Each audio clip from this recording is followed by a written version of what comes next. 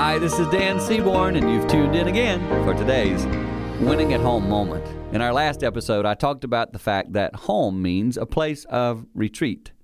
Today, I want to elaborate on that a bit. I want to ask you, are you establishing that in your home?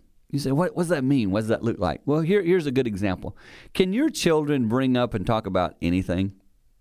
See, I remember sometimes with my kids, they would bring something up and I wasn't the most comfortable talking about it. And I look back with some regret because I want my home to be a place that the kids can talk about anything. Stuff I don't even agree with them on. It's got to be a place where they share that stuff. Seek to build that type of environment. Don't be a reactor, be a creator. Create a place where people feel safe to even discuss issues that might be hard to talk about.